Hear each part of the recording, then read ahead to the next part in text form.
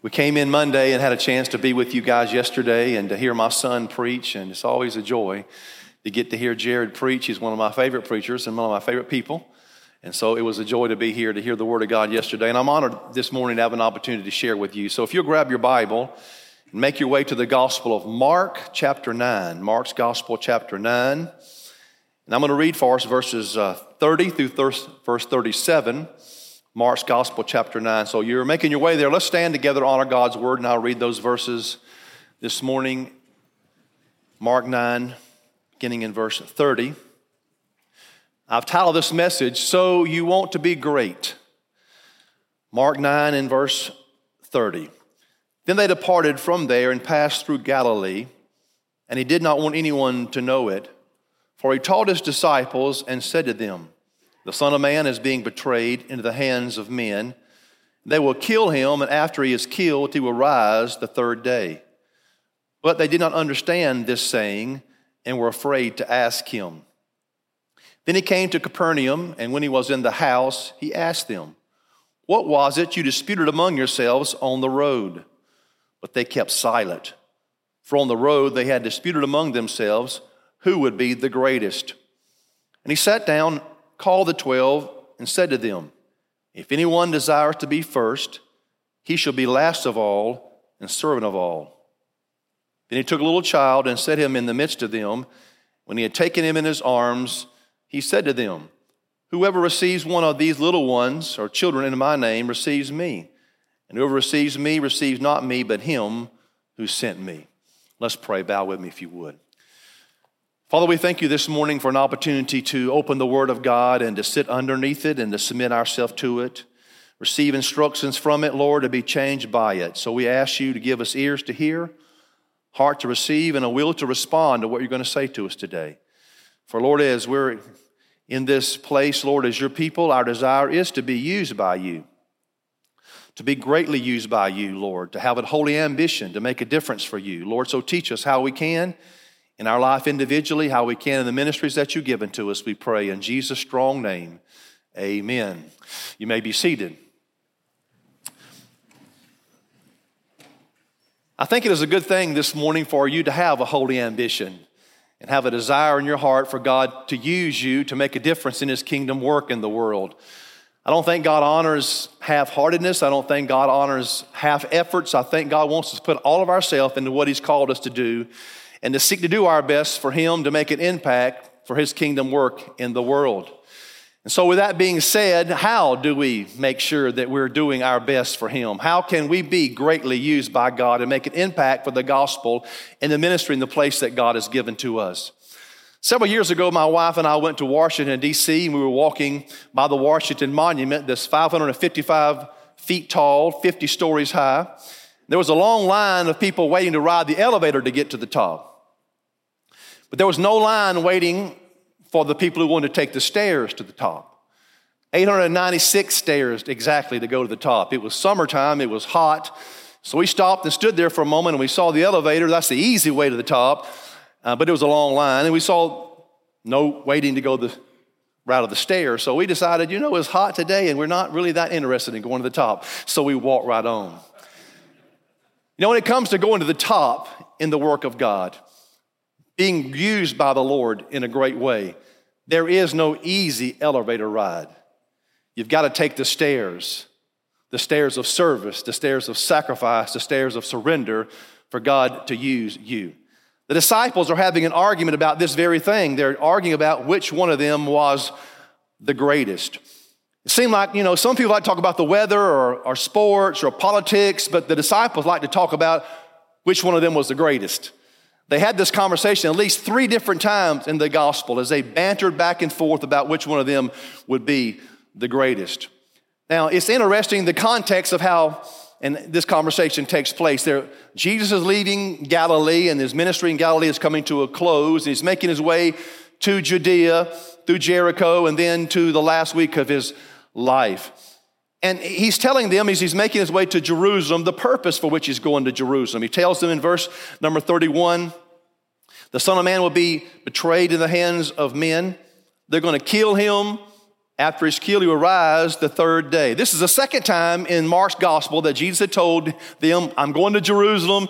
There I'll be betrayed. There I'll be crucified. And there I will rise from the dead. But they don't get it in verse number 32.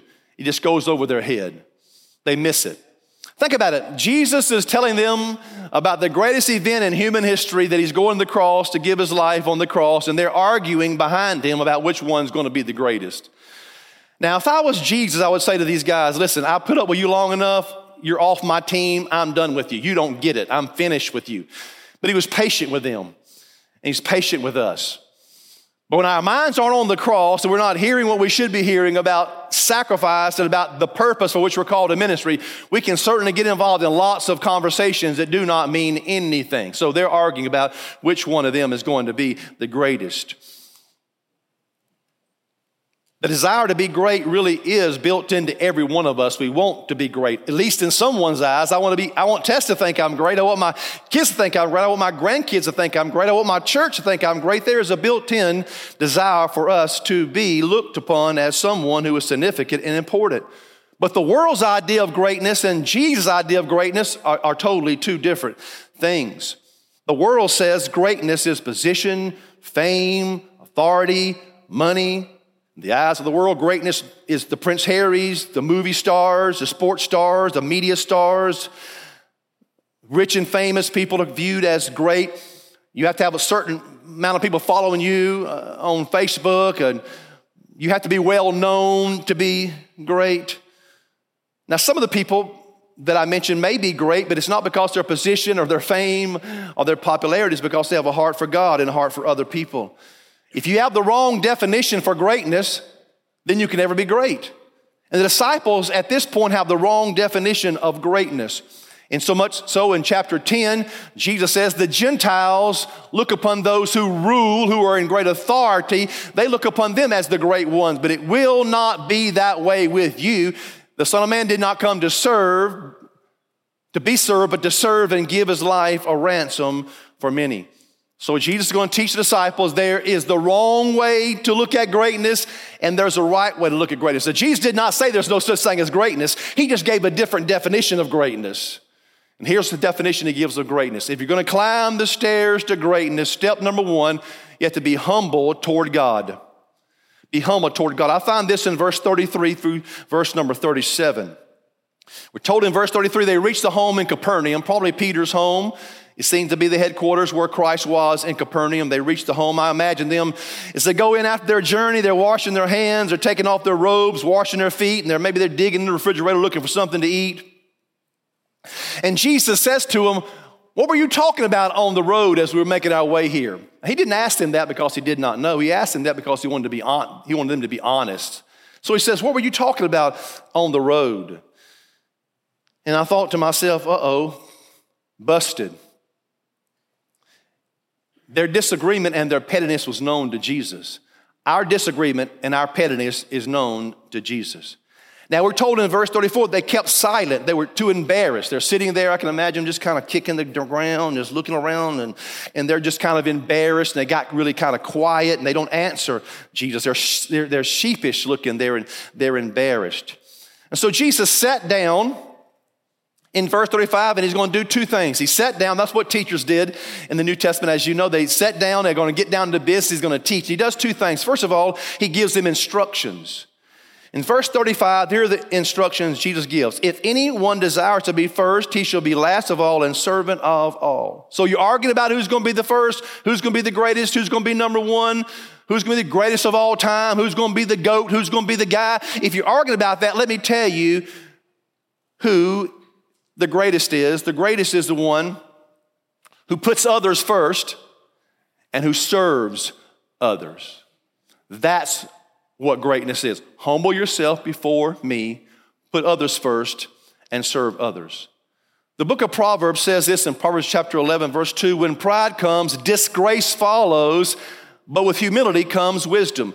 These guys are disgraced. Why are they disgraced? Because at the root of their conversation is the idea of pride, the wrong kind of greatness. James says this in James 4:6, that God resists. The idea is stiff-arming. God resists. God pushes back on the prideful, but God gives grace to the humble.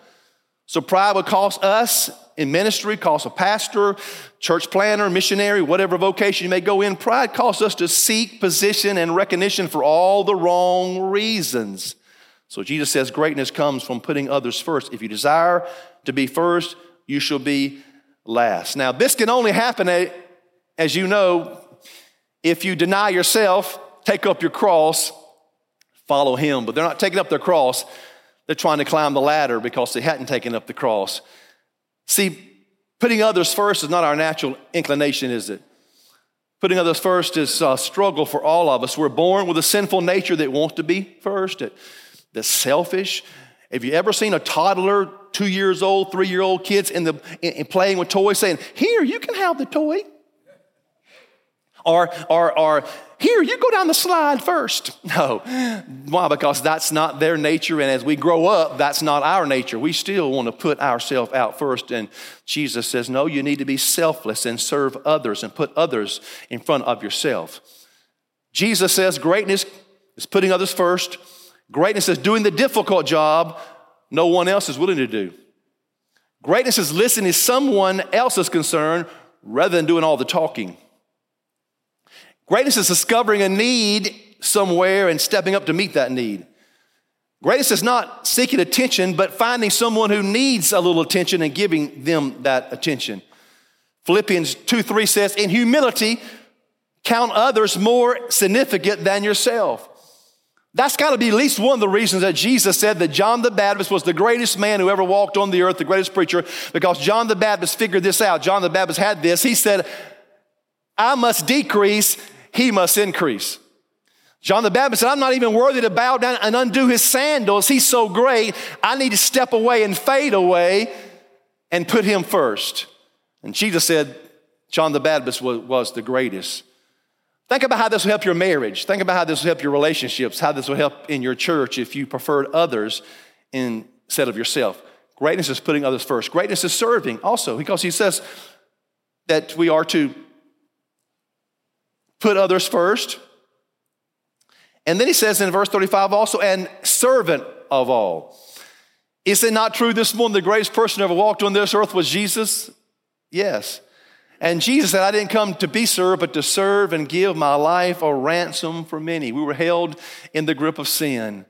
We were kidnapped by Satan and sin, and Jesus paid the ransom on the cross. He gave his life's blood, took our place to provide us freedom from sin, to provide salvation for us. He met our greatest need. He was a servant that served us by meeting our greatest need. Philippians 2:2 says, let this mind be in you, which was also in Christ Jesus, who being in the form of God did not think it robbery to be equal to God, but made himself no reputation, took upon himself the form of a servant, was made in the likeness of man, became obedient to death, even the death of the cross. He saw our great need. He stepped up and served us like no one else could serve us by giving his life a ransom for many to purchase our salvation.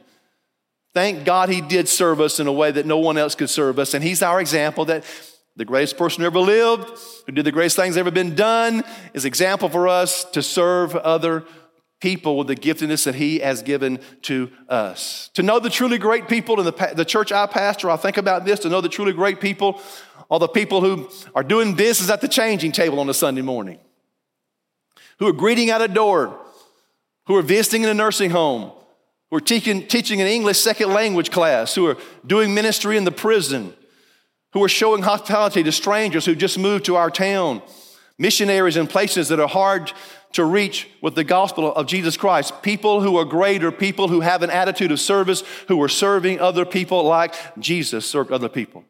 By the way, everybody's serving somebody. Even unsaved people are serving the devil, are serving sin, they're serving somebody. Bob Dylan sang this years ago, you may be an ambassador, England or France. You may like to gamble, you may like to dance. You may be the heavyweight champion of the world. You may be a socialite with a long string of pearls, but you've got to serve somebody.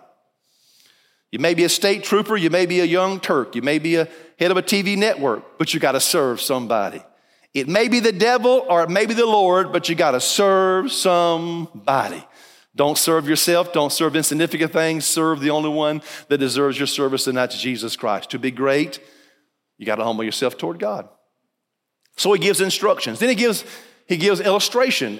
His illustration is a child. There's a child there in the home in verse 36. So it's a toddler, it's a little boy.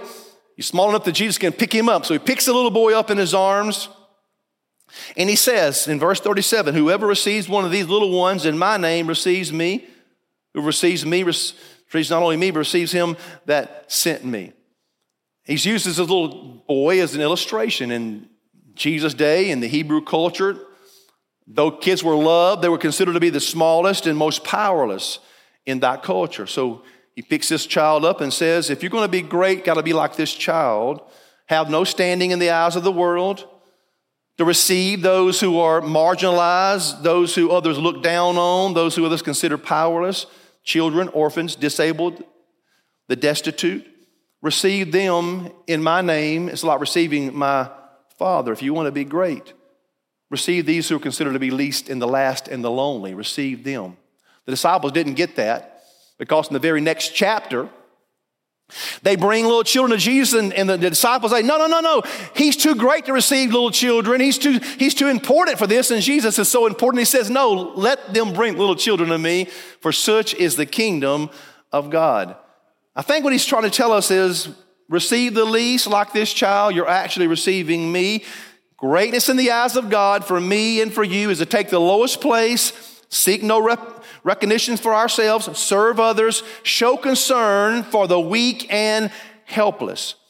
Everything we have is a gift from God, right? And one of the ways to show gratitude is by receiving those that are less fortunate and overlooked at times. That means caring for children. It means caring for them in a Christ-like way, loving them, protecting them, teaching them inside, outside the church, showing compassion for orphans and street children around the world.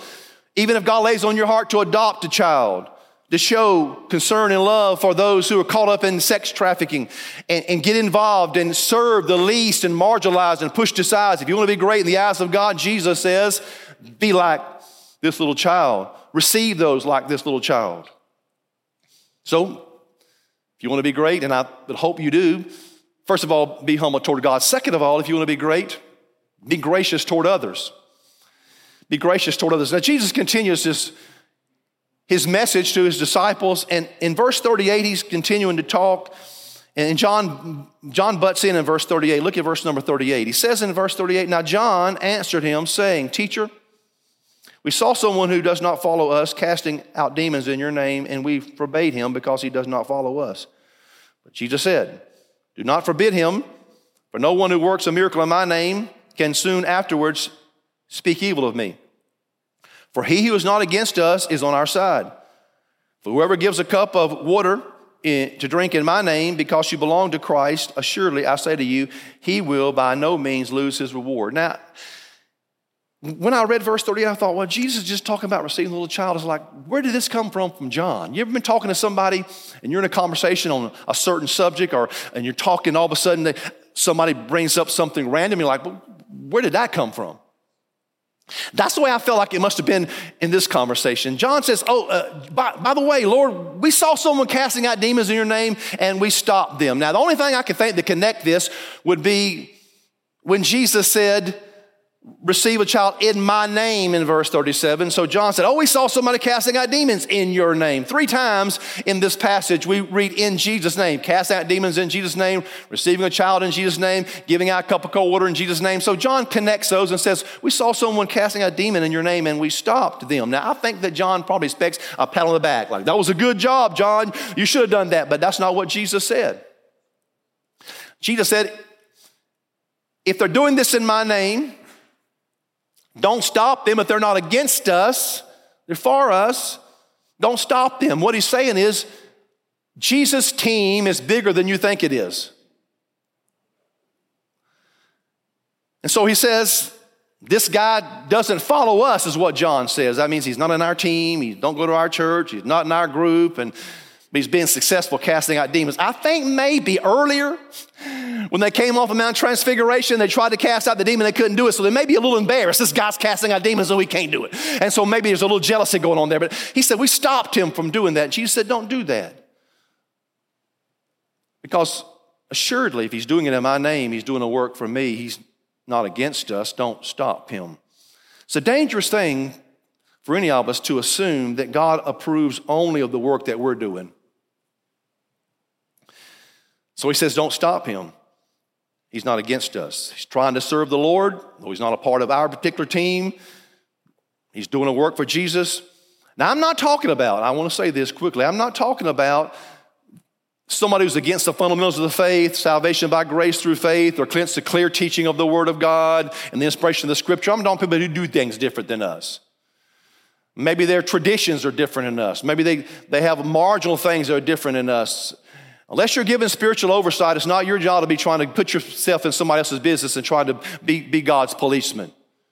Don't fight against the wrong enemy. The devil's big enough to fight against, right? We got an enemy. Don't fight against each other because somebody does something a little bit slither different than you do. God's team's bigger than you think it is, so show some grace. God's going to use you. You have a gracious spirit toward people and don't oppose people and fight against things that don't matter, and you get yourself in all kinds of situations. Amen. Can I have to amen my own self if nobody else will say amen? I'll just amen my own self. That's good for me, and that's good for you as well. If the gospel's being preached and sin's being opposed, the devil's kingdom is being pulled down, then though we would not join that group, we wouldn't join that church, we wouldn't become part of that group, we don't think like they do or believe like they do. And listen, by the way, if I believe, Lord help me, if I didn't believe that Baptists interpret the Bible close to any other denomination, I'd be that denomination. I believe the Baptists interpret the Scripture most clearly. That's why I'm a Baptist. But there are others out there that are doing God's work are not my enemy. I wouldn't ever join them, but I'm not going to oppose them. I need to show grace toward them. Moses was approached by Joshua in Numbers chapter 11, and Joshua said, there's a couple of guys in the camp that's prophesying. You need to stop them. And Moses said this, are you jealous for me?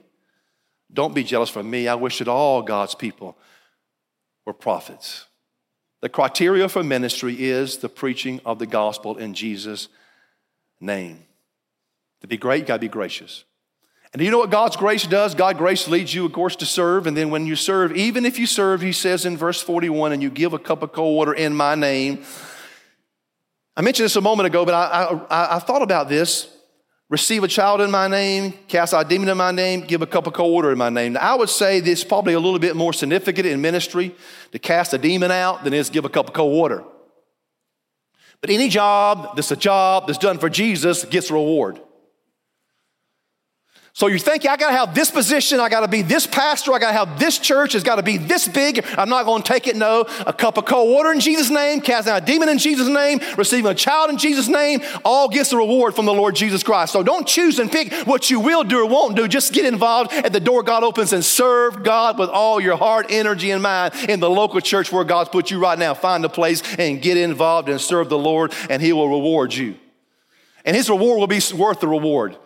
Some rewards aren't worth what you have to go through to get them. So I was in the 6th grade. They gave us candy bars to sell. I mean, we sold candy bars for school. I don't know why we did it, but I sold candy bars. I went from door to door at nighttime and after dark selling candy bars, not to raise money for the school, but because they gave me a catalog with gifts inside of it. And if you sold so many candy bars, you got a gift. And you know what? It was a $2 magnifying glass. You know, I sold candy bars. I don't know how much money I made for the school, but I got my magnifying glass. It wasn't worth it. But whatever you do for Jesus, it's worth it. It's worth it because what it does in your soul to satisfy you right now, it's worth it for what's going to be waiting on you when you get to heaven. So give me a cup, let me serve somebody. Give me a lesson, let me teach somebody. Give me a child, let me watch somebody.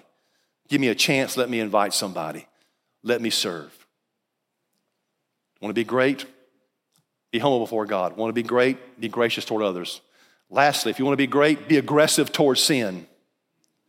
He goes on and continues, Jesus does, and connects verse 42 about, making sure you take care of the least of these, the child or those who are marginalized. Don't treat them wrong because you had put a millstone around your neck, cast in the sea. And then he gives them these strong, strong words. He says this in verse 43. Just look in your Bible. Let me read these for us. If your hand calls you to sin, cut it off. It's better for you to enter into life maimed rather than having 2 hands to go to hell, into the fire that shall never be quenched, where their worm does not die and the fire is not quenched. And if your foot causes you to sin, cut it off. It's better for you to enter in life lame rather than having 2 feet to be cast into hell, into the fire that should never be quenched. Where the worm does not die and the fire is not quenched. If your eye calls you to sin, pluck it out. It's better for you to enter the kingdom of God with one eye rather than having 2 eyes to be cast into hell fire, where the worm does not die and the fire is not quenched. I don't know about you, those verses are heavy verses. Now, Jesus is not saying that you ought to maim your body, because if you even cut your hands and your feet off, it's not going to deal with the root problem, which is your heart. What he's saying is you got to be aggressive towards sin. You got to be serious about getting sin out of your life and taking care of the sin that would come into your life. Dig out the root. Get serious. In other words, you can't just taper off with sin.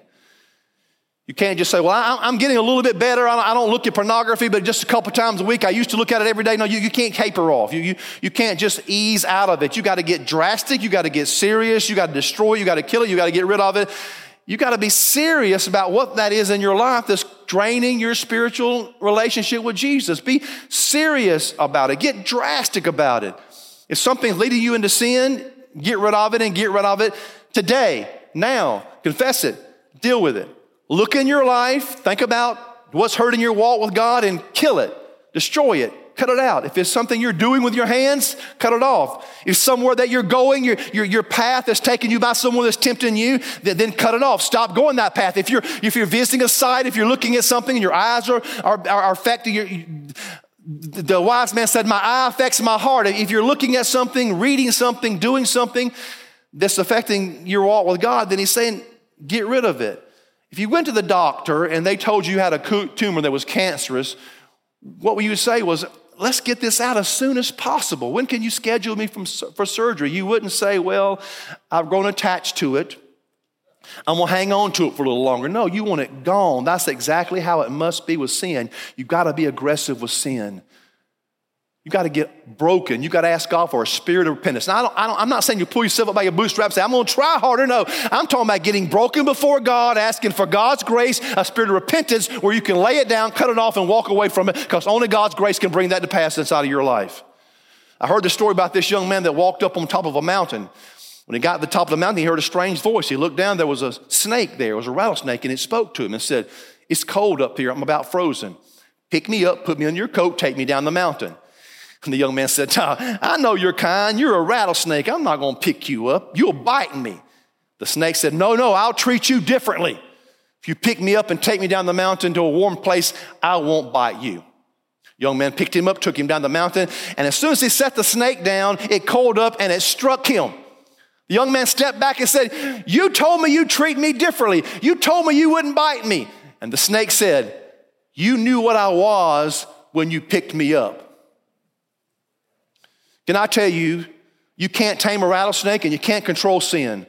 That's why you must not pick it up to begin with. You must not tamper with it to begin with. There are preachers and missionaries and church planners who lost their marriages, who've lost their family, who lost their testimony because they thought they could handle something. There was a rattlesnake and it struck them and brought them down. If there's a habit in your life, an activity in your life, something that's caused you to sin, break your fellowship with God, I beg you this morning, get it out of your life. If you're going to be greatly used by God, you got to be aggressive towards sin. You can't coddle it. You can't hang on to it. You got to lay it on the altar and you got to ask God's forgiveness. You got to ask him to cut it off. And you got to walk away. If you have a boyfriend or a girlfriend or somebody in your life that's not helping you walk with Jesus, they're not your future for ministry. Cut it off graciously. You can't do ministry effectively if you're hooked up with the wrong person. You say, well, I got to have somebody. Listen, worse than having nobody's having the wrong body. So be serious and be careful that that person helps you in your walk with God. If you're reading something, again, if you're looking at something, I just beg you to cut it off. Be serious about dealing with sin in your life. If you want to be greatly used by God, you got to be humble toward God. You need to be gracious toward others. You need to be aggressive towards sin. I hope today that we'll all take this challenge from Jesus to our own heart to be the disciples that he wants us to be. These guys went on to be used by God in a great way, I think, because they began to apply these things to their life. Would you pray with me? Bow with me. Let me pray for us.